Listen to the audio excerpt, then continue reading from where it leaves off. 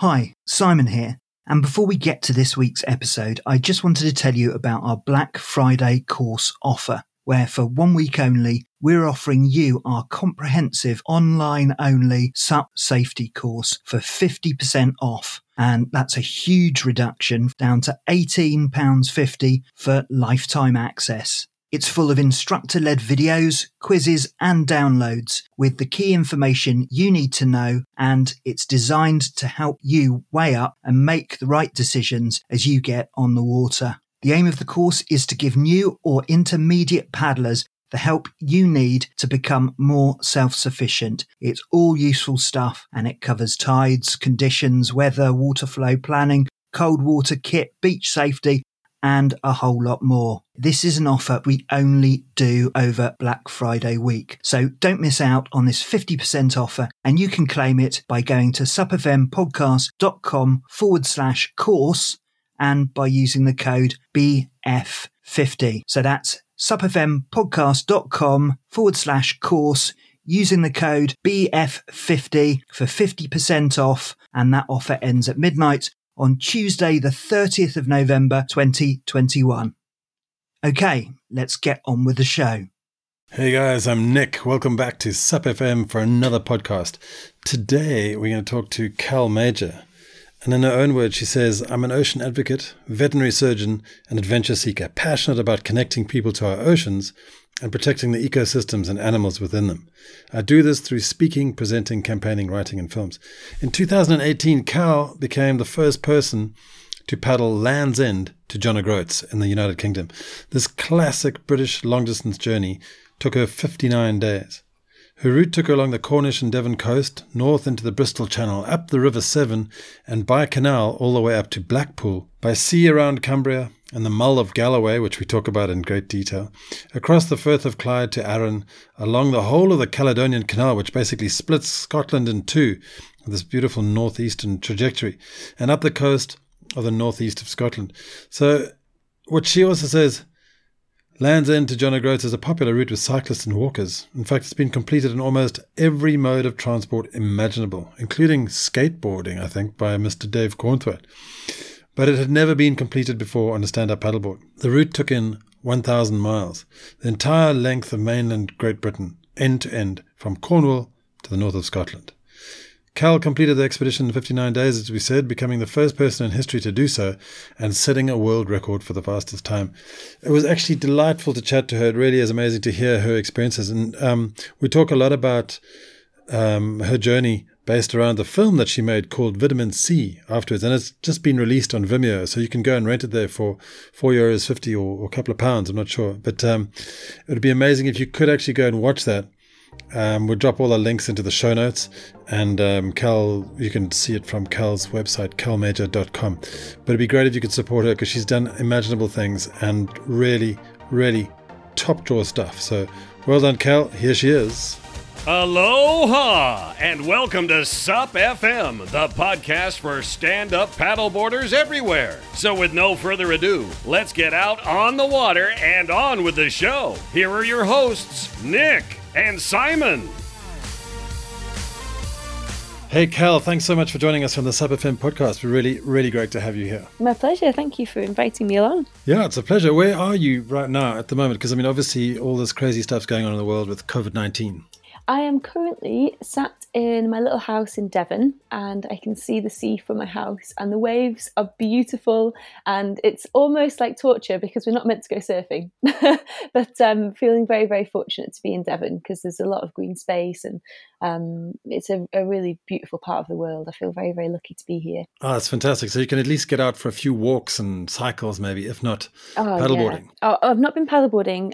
The RNLI have kind of advised people not to go in the water, which is fair enough, I think, at this point in time. So I'm focusing more on cycling. I'm doing a bit of mountain biking, a little bit of running when I absolutely have to, and some nice long coast path walks. So really, apart from being able to get in the water, as I say, I'm really, really fortunate to be here, and I really feel for anybody who's stuck in an apartment at this point in time. So I'm sending love to anybody who is stuck in an apartment without outdoor space at this point in time. Yeah, I echo that sentiment as well, because we've got lovely outdoor space down here in Portugal. So I'm also very grateful for that. But yeah, imagine living in an apartment must be really tough at times like this. Yeah. But hey, let's go back in time. So what is life like growing up?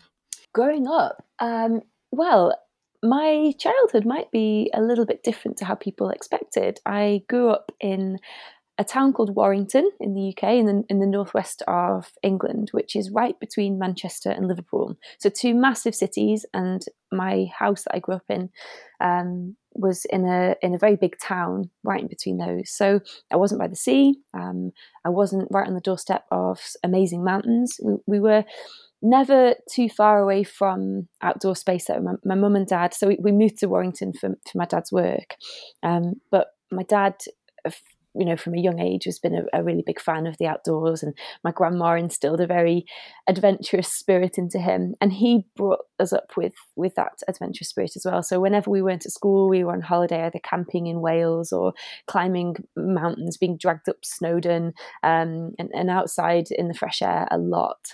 So from the first, I don't know, maybe 15 years, I wasn't hugely into the sea. I really, really enjoyed, going camping by the sea with my family, but I wouldn't say that I spent every waking moment in the sea. Do anything stand out from those outdoor experiences with your family when you were a kid? Like, did you say climbing Mount Snowdon or something? Yeah. What else stood out? Well, I remember every Boxing Day after Christmas, they'd take us on this massive hike, and I find it really amusing now to think that as kids, we'd really protest about being taken for a walk, and now I'm the first one to get people outside and get them out for a walk. The tables have really turned, but I think probably the trips that stand out the most are our trips down to the seaside, down to North Wales.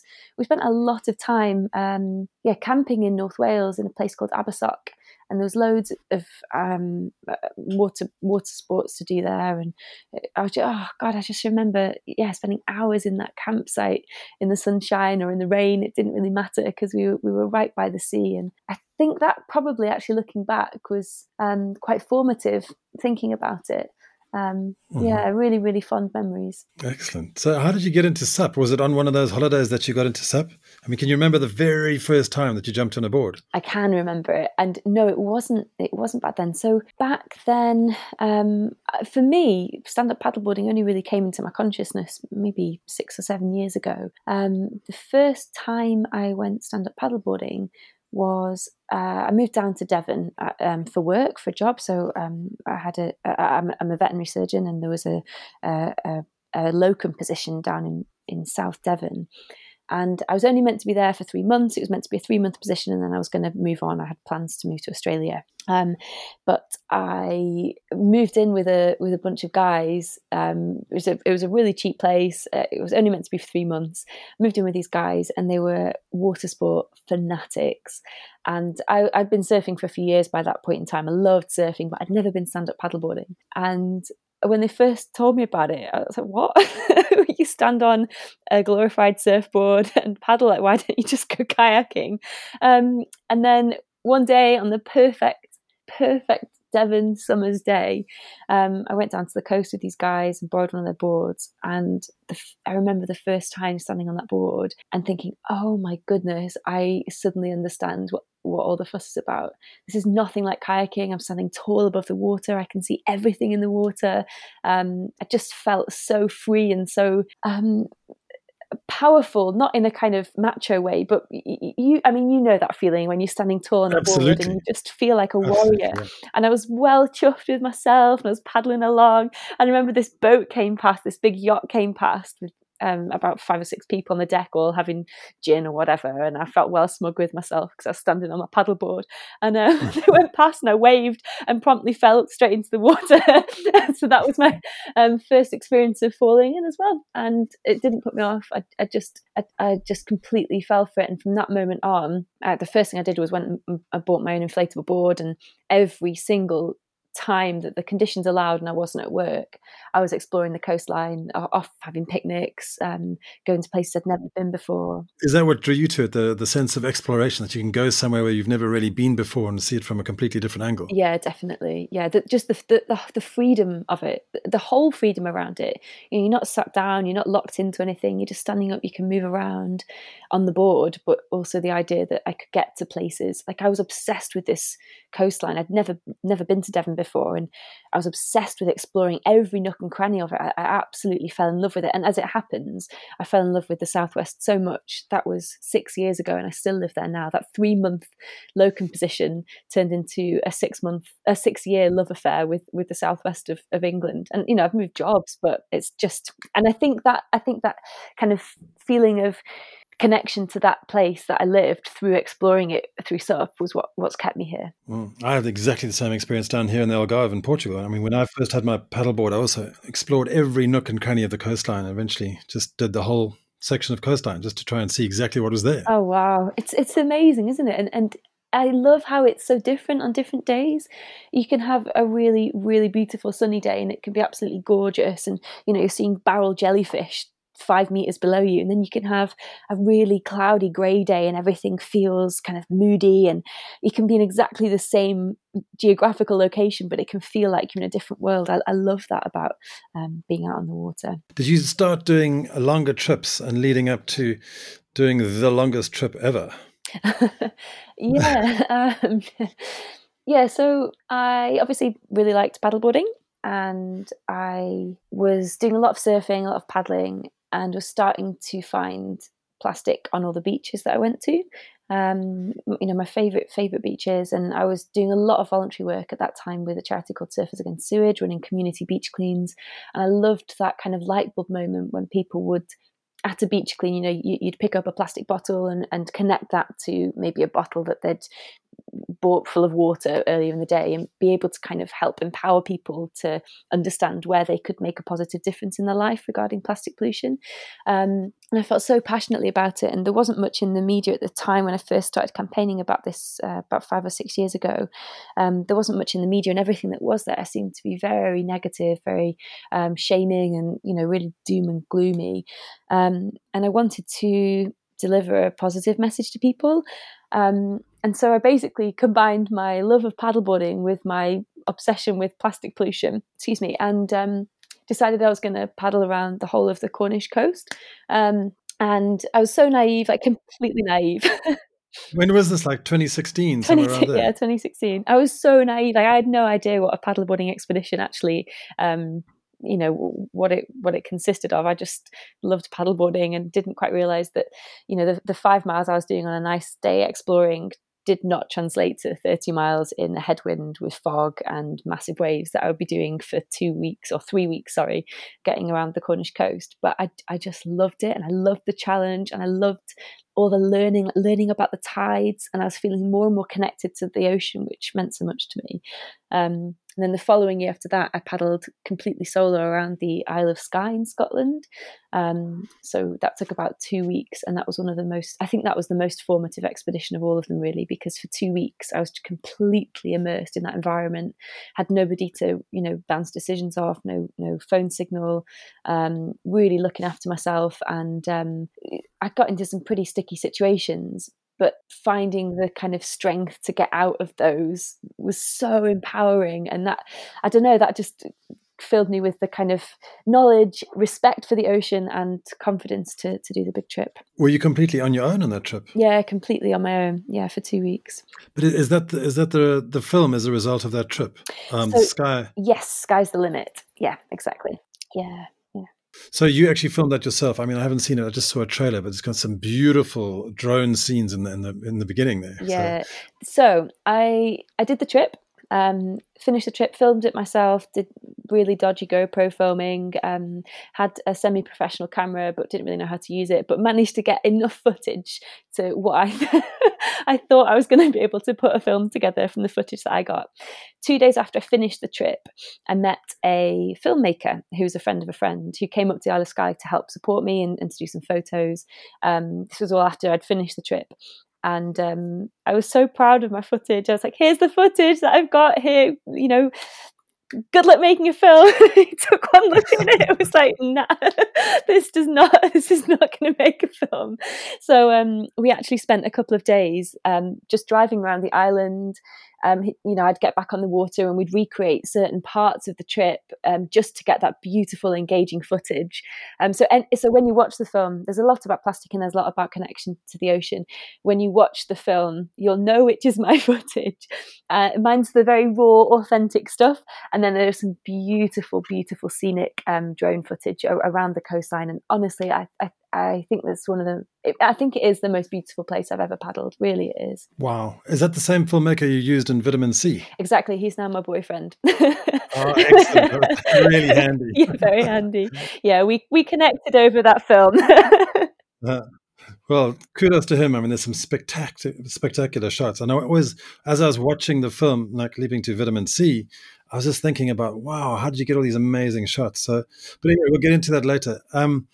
So if we can start with the expedition itself. Now, what drove you to thinking that you could actually paddle from Land's End to John O'Groats? Because no one's ever done this before, obviously.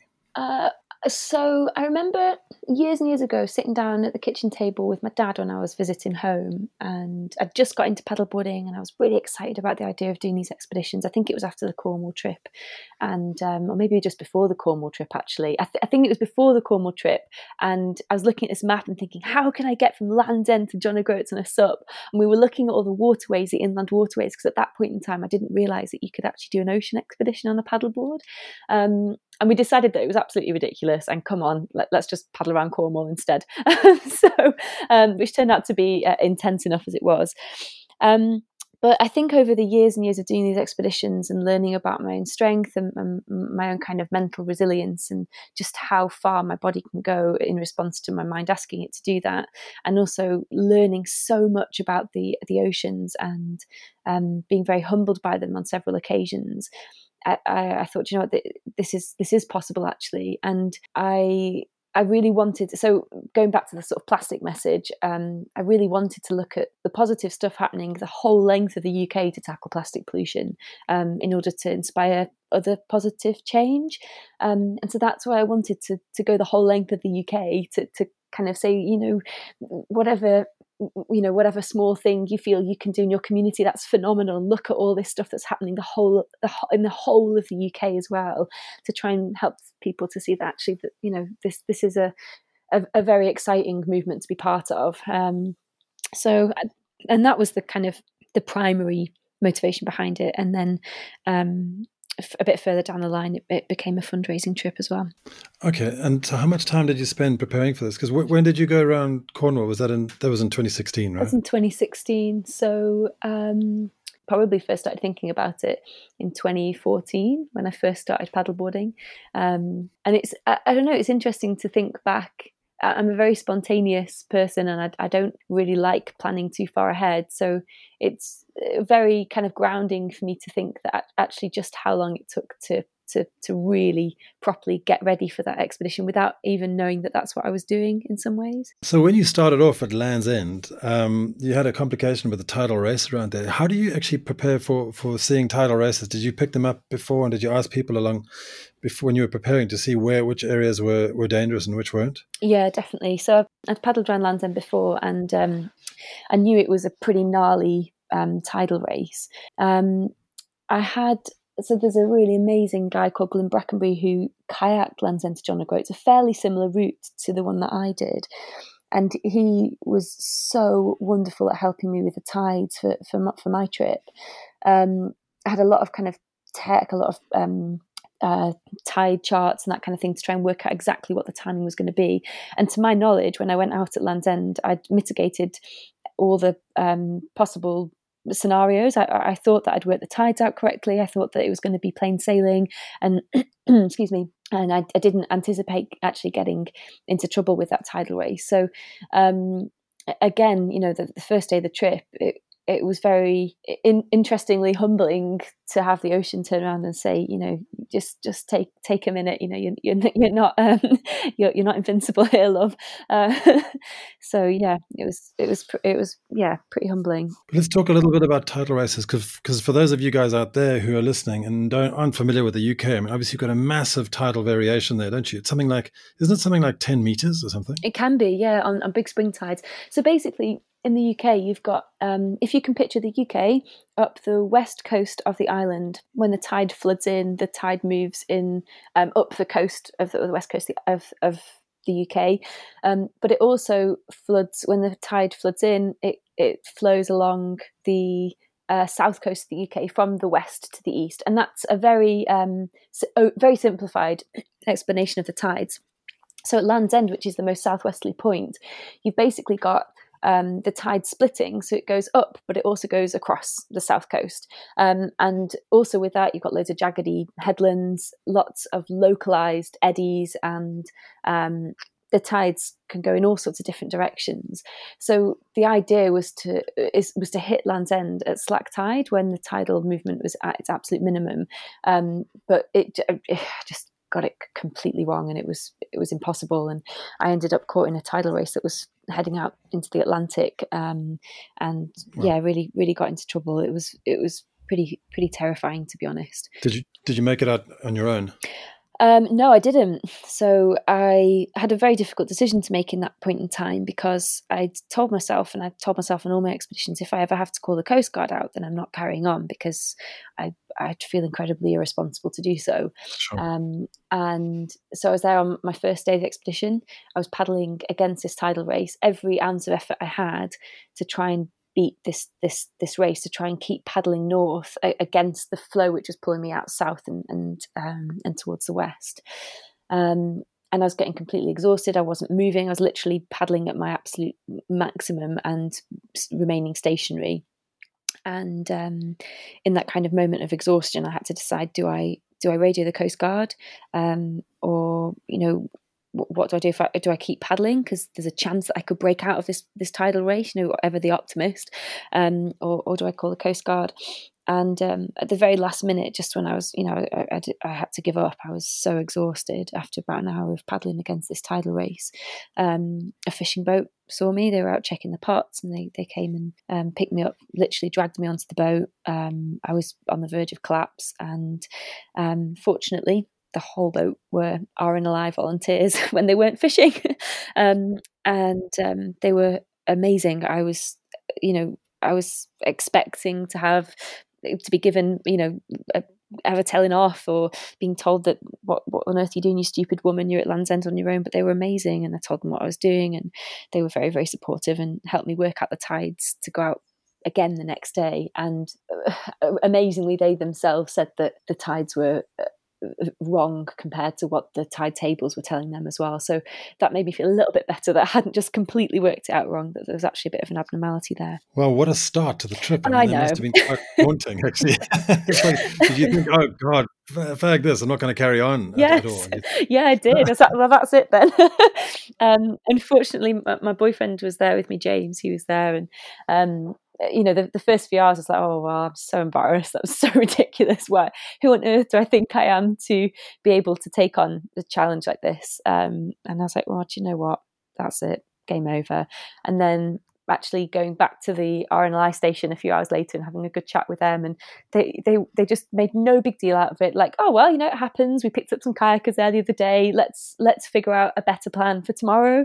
And there was no kind of even hint of suggestion that I should stop and not carry on. They were so supportive of what I was doing. So that felt really I was very, very grateful for that. Well, that's amazing, because that's another question that I wanted to have is what are the legalities of paddling on the ocean, and also what is your relationship with was the RNLI or the Coast Guard, or which department was it?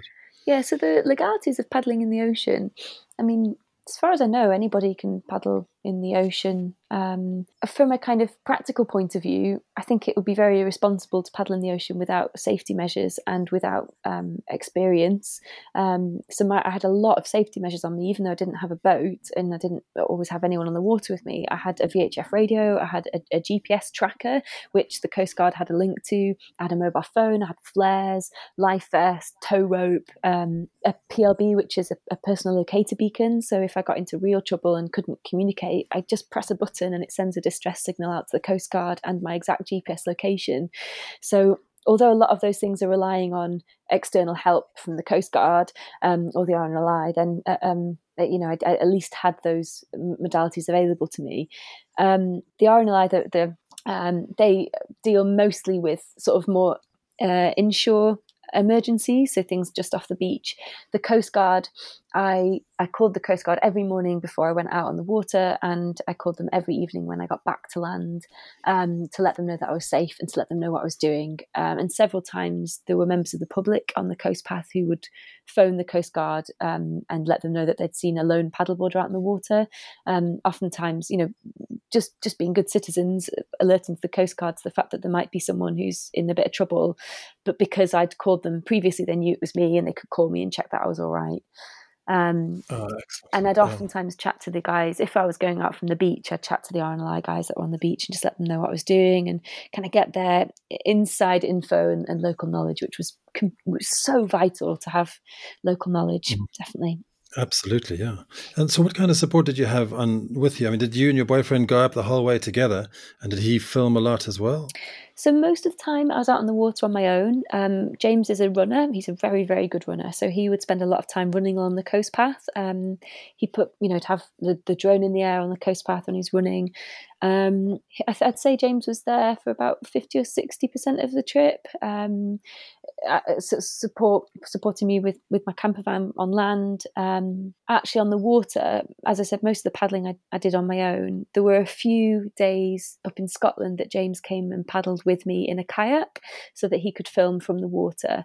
And that was, it made for a very different experience sort of day to day, whether I was on my own or whether I had James with me. But I was healing a big wound during the trip. I was healing I was going through grief basically for loss of one of my very best friends, and actually having time on the water on my own was quite beneficial for that. So I didn't begrudge the days when I was on my own. I didn't feel like I needed someone there with me, and I feel very capable out on the water. So I didn't feel intimidated by being out there on my own. Excellent. And I think you mentioned that quite a lot in the film as well. So it comes across really well. Thank you. How did you sleep? You said you mentioned a camper van. Was that going with you all the time? Because obviously you didn't take a tent along with you on the board.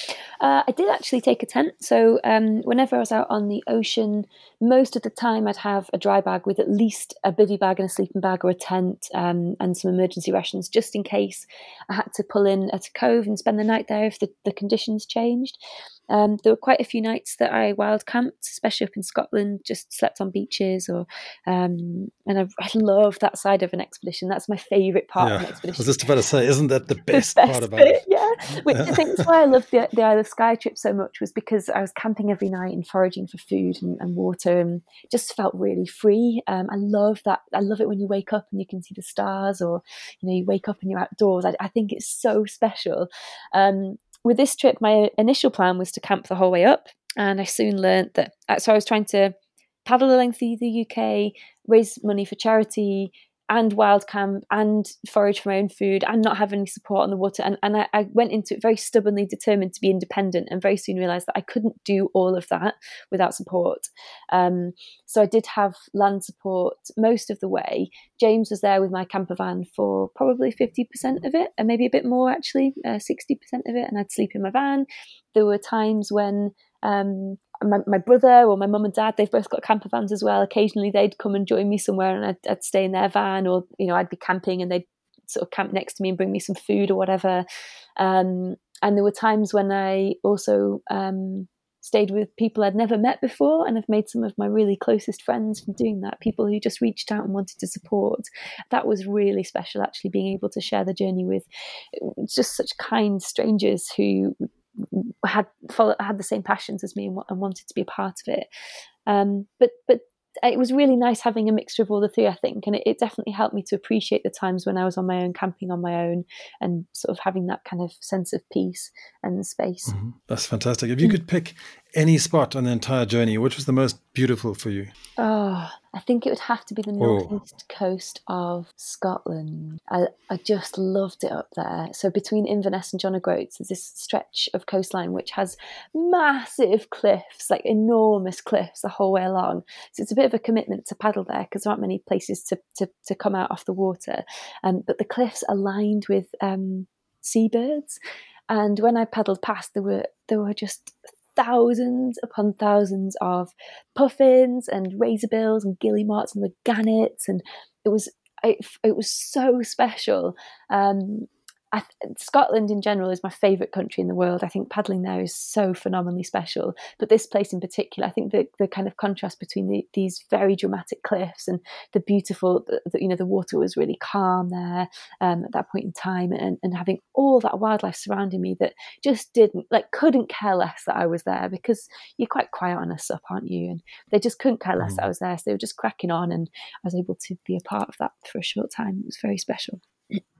Excellent. How about the Caledonian Canal, just for the stretch before that? I mean, that sounds absolutely beautiful as well, is it? Yeah, it is phenomenal. Yeah, really, really beautiful. I would recommend anybody to paddle there. So the week that I think I got across it in 2 days actually, but the days that I was paddling it were really lovely weather. There was one day I went through Loch Ness and it was so hot. I had to change my t-shirt 3 times because I was just dripping in sweat. It was so hot. But I've heard stories of the weather being so horrific there, and because obviously it's lined by mountains, the wind just funnels through it. So I've heard stories of waves on Loch Ness. So I think I was very, very fortunate with the conditions I had up there in Scotland. It certainly looked idyllic from the film. Yeah. We were kind of going backwards here. So we're starting and going back down to the Mull of Galloway. Yes. That sounded like a really dicey section. So can you just tell us a little bit what went down there? Yeah, so the Mull of Galloway was one of, you're asking before about these tidal races in the UK. There's a lot of tidal movement around the UK, and the tidal races form when there's a headland, so a sticky out bit where the water has to flow a lot faster around it.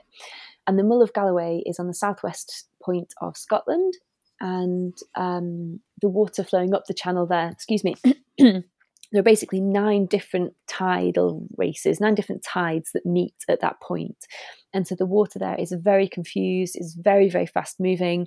It forms standing waves. So from the word go, that was one of the sections that I was particularly worried about, because it's just so exposed to tides and also to wind. There's just no shelter there.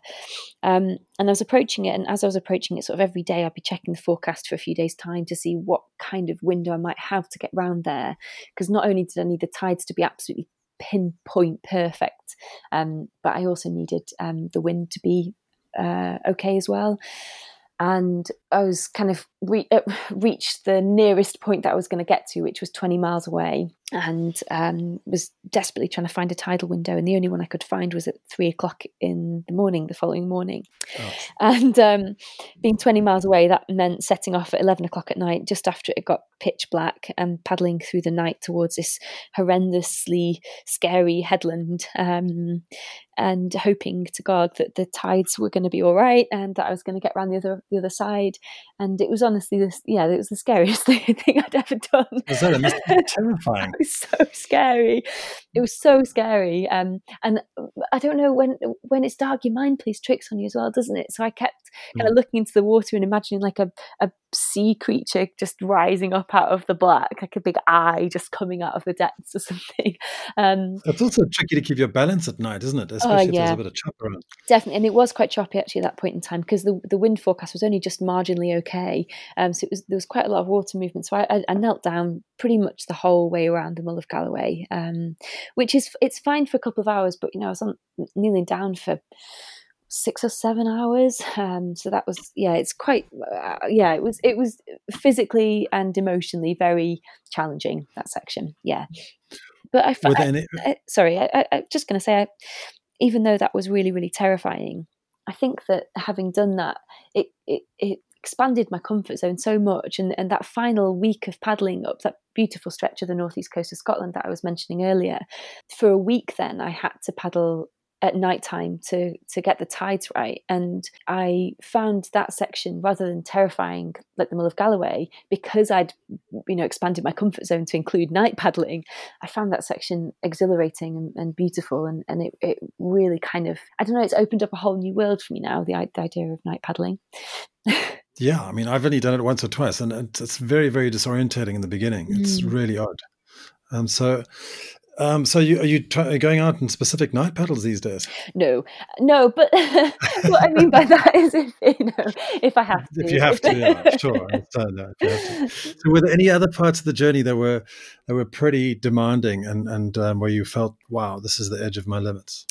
I think surprisingly, the canals inland. So the journey basically it was 1,000 miles, 800 miles was on the ocean, and about 200 miles was inland on canals. And I did that section to try and relate the plastic pollution inland to what's going on out to sea. And I found it so challenging. On the canals, you can stop anywhere. There's always a bank that you can stop at. And so the temptation just to stop when I was exhausted was really hard to fight against. And the motivation to keep paddling it just had to come from me. Was when you're on the ocean, you've got tides to chase, and you've got wind forecasts to chase, and so the adrenaline that keeps you going, that keeps you moving for those kind of 6 to 8 hours that you're on the water for each stretch, is driven by the conditions as well as your own motivation. Whereas if you're on the ocean and you're still 3 miles from your destination, you can't just stop and have a cup of tea. You have to get to land to camp for the night or whatever. Whereas on the canals, I had an idea of how far I wanted to go each day, but it was up to me to do that. And I could quite easily just stop and say, no, I'm done for the day. And I also found that, the ocean's my place. That's where I feel most alive. That's why I do ocean expeditions, is because I feel really, really joyful there. Whereas the canals, sometimes I was paddling through busy cities and they weren't as inspiring for me as the ocean. And there's a lot of stuff that I was seeing which was quite hard, and a lot of pollution and it was really, really tough going. Because for me, the immediate picture of a canal is this beautiful wooded sort of area with lovely, beautiful vistas and things. But you're right. I suppose a lot of it is industrial and not so pleasant. There are some gorgeous parts of the canals. Don't get me wrong. And some parts I felt so much peace. That there were birds on the side of the canal and ducks on the water. But yeah, definitely there were some very challenging parts too. Mm-hmm. So let's jump back to the finish now. On reaching John O'Groats, I mean, you're clearly emotional. What is it like on the days and the weeks after those 2 months that you spent paddling? You must have literally felt like a fish out of water. Yeah, I did. I think that's a really good description of it, actually. The first few days, I was waking up with nightmares in the middle of the night every day that I was having this recurring dream that I was still 10 miles from John O'Groats and I hadn't quite finished it. And I'd wake up in like a cold sweat, like, oh my God, I got to get back on the water and do the last 10 miles. And it just felt very surreal and ridiculously. So James was up there with me when I finished at John O'Groats, and I think maybe 3 or 4 days after I'd finished at John O'Groats, he had to be in Land's End for work. So he basically drove my camper van from John O'Groats to Land's End in 2 days, what it had taken me 2 months to paddle. And it just felt so surreal. It felt like nothing had ever happened. I felt just completely lost. And those months following the paddle, I actually slipped into quite a deep depression. And I'd never been depressed before. And I found it so hard because for 2 months I'd basically had purpose, and I'd had endorphins, and I'd had drive, and I'd had this sense of achievement at the end of every day. And then I went from that to this state of being completely exhausted, and I'd put my body through so much to get to John O'Groats, and I had this massive, massive physical debt to pay back, but also I was still grieving for the loss of my friend, and I found it really, really hard. And kind of speaking to other athletes who've done big expeditions, it seems like the kind of post-adventure blues is quite a common phenomenon. Very common thing. Yeah. But I found it really, really challenging. And it's definitely something that I factor into, or I'm factoring into future things that I want to do, is making sure that I build in time for recovery, and that maybe I don't push myself quite as hard, because there were some days I was on the water for, there's one day I was on the water for about 20 hours and did something like 60 odd miles, and I was basically constantly fighting that weather window, constantly making the most of every second of good weather. And it just so happened that the summer that I did it, the weather was phenomenal. So I had no opportunity to stop. And, normally on expeditions, you'd have to take a couple of days off because there'd be a big storm or whatever. But I didn't really have that with this one. Wow. And talking about mileage per day, 60 miles is a phenomenal distance. So what were the sort of averages? That obviously it's very highly weather related and wind related. Yeah, very, very weather dependent. I'd say my sort of average was between 20 and 40 miles a day generally. So I think a good number I'd aim for would be 20 miles, and that would be the figure I'd have in my head always. And there were a few days when I'd be paddling. There was one day up on the Exmoor coast I was paddling, and I'd done the distance I thought I would do, which was about 26 miles or something, and I felt amazing, and it was the most beautiful evening. I just carried on, just another 10 miles. Just there were dolphins. I just had the most amazing time. Then the next day I completely bonked. I ran out of energy because I'd pushed too hard and hadn't eaten enough. I'd say I was aiming for at least 20 miles a day. Some days I was able to do double that. Some days I was able to do significantly less if the weather window didn't allow it. Okay, great. And so let's talk a little bit about the film itself. When was it completed? And it looks like you've had some awards for it as well. So so it was finished in March 2019, so just over a year ago. And last year I did a tour of the UK with the film by bike, which was very, very different to a stand-up paddleboarding expedition. I think I'll stick to ocean-based expeditions from now on. It's been so phenomenally received. I've been very, very grateful for the support it's received, and it's won 4 awards, including Best Sup Film in the Paddling World Film Tour, Paddling Film Festival World Tour, the Water Walker Film Festival won the Best Sup Award as well, and it won a couple of documentary awards as well. So it feels quite surreal sometimes when you get the feedback from other people who've watched it. And the whole point of making the film, it wasn't just to it wasn't just to describe the journey. It was all around raising awareness around plastic pollution, but also around mental health and the importance of connecting to nature for our mental health, and also for our to drive us to want to protect our natural world. We're not going to do that unless we have that connection. So it feels very exciting to know that there are lots of people who've watched it and enjoyed it, and hopefully taken some of those messages on board as well. Excellent. Yeah. So where can people watch it?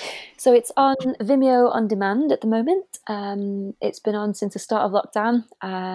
So if you head to my website, which is calmajor.com, there's a film section there, and then just go to the vitamin C link. All the links are on there to watch it online. Excellent. So you can see both films as well. Yes. Sky's the Limit and Vitamin C. Yes. Okay, so let's chat a little bit. Thank you for that. Let's chat a little bit about the environment quickly. So how positive are you that we will actually ever live in harmony with nature and eradicate pollution from our planet? I am very positive. I'm a perpetual optimist, and I think it's really important to find ways to stay positive. And I think the way you stay positive is by taking action, rather than, it's very easy to become overwhelmed, isn't it, by the gravity of the situations that we find ourselves in. But I always try and look for the positives, and certainly with the plastic pollution crisis, there's so much that we can learn from that, and translate to other crises as well. And obviously they're all related. But by that I mean, even in the few years that we've been trying to tackle plastic pollution, we've seen communities come together. We've seen amazing action happen. We've seen beach cleans become an everyday occurrence. Companies now stepping up to change their business models so that they're using less plastic. And I think it's a bit of a slow burner, and it will be a slow burner. But I do feel confident that change is happening, and change is happening in the right direction. I think the barrier to this change, I think, is that disconnect that we have as a society from our natural world. So our lives at the moment through, decades of societal development, technological development, just the way we live is very, very disconnected from our natural world in general, compared to how, our brains have been developed to live. And I think that's responsible for a lot of mental health struggle, but I think it's also responsible for a lot of the apathy we see towards the environmental crises. And so I really think that the first crucial step is helping people to reconnect to nature and to finding a meaningful relationship with nature that then drives them to want to protect it. And I'm currently setting up a charity to try and do just that, which is very exciting. But in terms of being positive, I think it's very easy to feel very negative and overwhelmed, but actually to tackle that, taking small actions, doing something that makes you feel like you're able to make a difference, connecting to your community and connecting back to nature can be very, very powerful to help nurture that positivity. And we need as many positive, healthy, happy people to be a part of this environmental movement as possible. And so I think the whole, mental health, environmentalism, the whole thing is so interconnected. It just requires a reconnection to our natural world. But I mean, you're so absolutely right about that connection with nature. Because when I also started paddling about 6 or 7 years ago, and then I was out and about and paddling up in the rivers of Portugal and also around the coast, and just seeing the amount of pollution, it really opened my eyes. And you're right, that connection. If you don't have it, you just put it in the bin and it goes away and no one cares. Exactly. And that's why I think it's so exciting to see so many water users being part of these movements as well. Over the last few years, we've seen so many stand-up paddleboarders doing paddleboarding pickups, or really, really using their voice as water lovers, as ocean lovers to help progress the campaign. And I think we have a very unique position in that regard, in that, yes, we can see it there and we can be angered by it because that's our playground, but we are also able to do something about it. So yeah, it's an exciting time, I think. Oh, excellent. Well, Cal, thanks so much for talking to us. Really, really do appreciate it. But what's next for you? So first of all, my pleasure. Thank you very much for inviting me along. And what's next? Well, I had a few expeditions planned for this year, a couple of mini ones and then a rather big one, but I'm just kind of putting them on the back burner for the minute, since I'm currently not even able to go for a swim in the sea, let alone paddle. So I'm concentrating on setting up the charity. We're still finalising the name of the charity, but as I said before, it's all about connection to our natural world. And I'm writing a book, which is, I'm really enjoying the process of writing, but finding it hard not to get distracted. So maybe lockdown is a good thing for me right now. What's the book about? It's about my expeditions, and the film, it's just over an hour long, the Vitamin C film. It's an hour long, and I love the film. I love how it portrays the amazing, beautiful UK coastline, and that's something that I couldn't really do in a book, but it doesn't quite go into all the depths surrounding mental health and grief, and there are so many parallels that could be drawn between grief and paddleboarding. And so it's I suppose the genre will be a memoir. It sounds a bit weird to say I'm writing a memoir, but that's basically what it is. It's an account of my journey so far, and hopefully it'll help to inspire people. I'm sure it will. So where can we follow you online and get any updates of what's happening with you? So I mostly use Instagram because I like pretty pictures, which is at cal_major. Also on Facebook, if you just search Cal Major, Paddle Against Plastic, and Twitter as well, if you just search Cal Major. And my website is calmajor.com, and that has all the film links and everything on there. Fantastic. Thanks, Cal. Really great to speak to you. Thank you so much. Thanks, Nick. Well, thank you so much for listening to yet another episode of the SUP FM podcast. Both Simon and I really appreciate it. And how we're doing this is he's doing his podcasts, I'm doing my podcasts, and we get together on a weekly basis online just to chat about how it's all going. But we obviously want to make SUP FM a lot bigger and a lot broader, and there's lots of ideas at this stage. I mean, we're taking it easy because we're starting slowly, but there's so many cool ideas that we've decided to start a club on Patreon, where if you really like the stuff, you can come and support us, and we'll give you some benefits. So you can check that out on patreon.com/SUPFM. It's just a way for you to be able to give back to us, because obviously, this is a lot of hard work, and it's difficult times right now. So we would really appreciate any assistance possible. But we also want to have a lot of fun, and I've been looking at something, and we may or may not do this, but because we're all paddlers, it would be great to do some kind of challenges using a platform like Strava. So we've signed up for a Strava club, and you can come and join us. We will leave all the details in the show notes on www.supfm.show. So see you there, and thanks again. See you next week. Thank you for listening to Sup FM, the #1 podcast for stand-up paddlers wherever you are. If you like what you've heard, please leave us a review on iTunes. Until then, we'll see you on the water.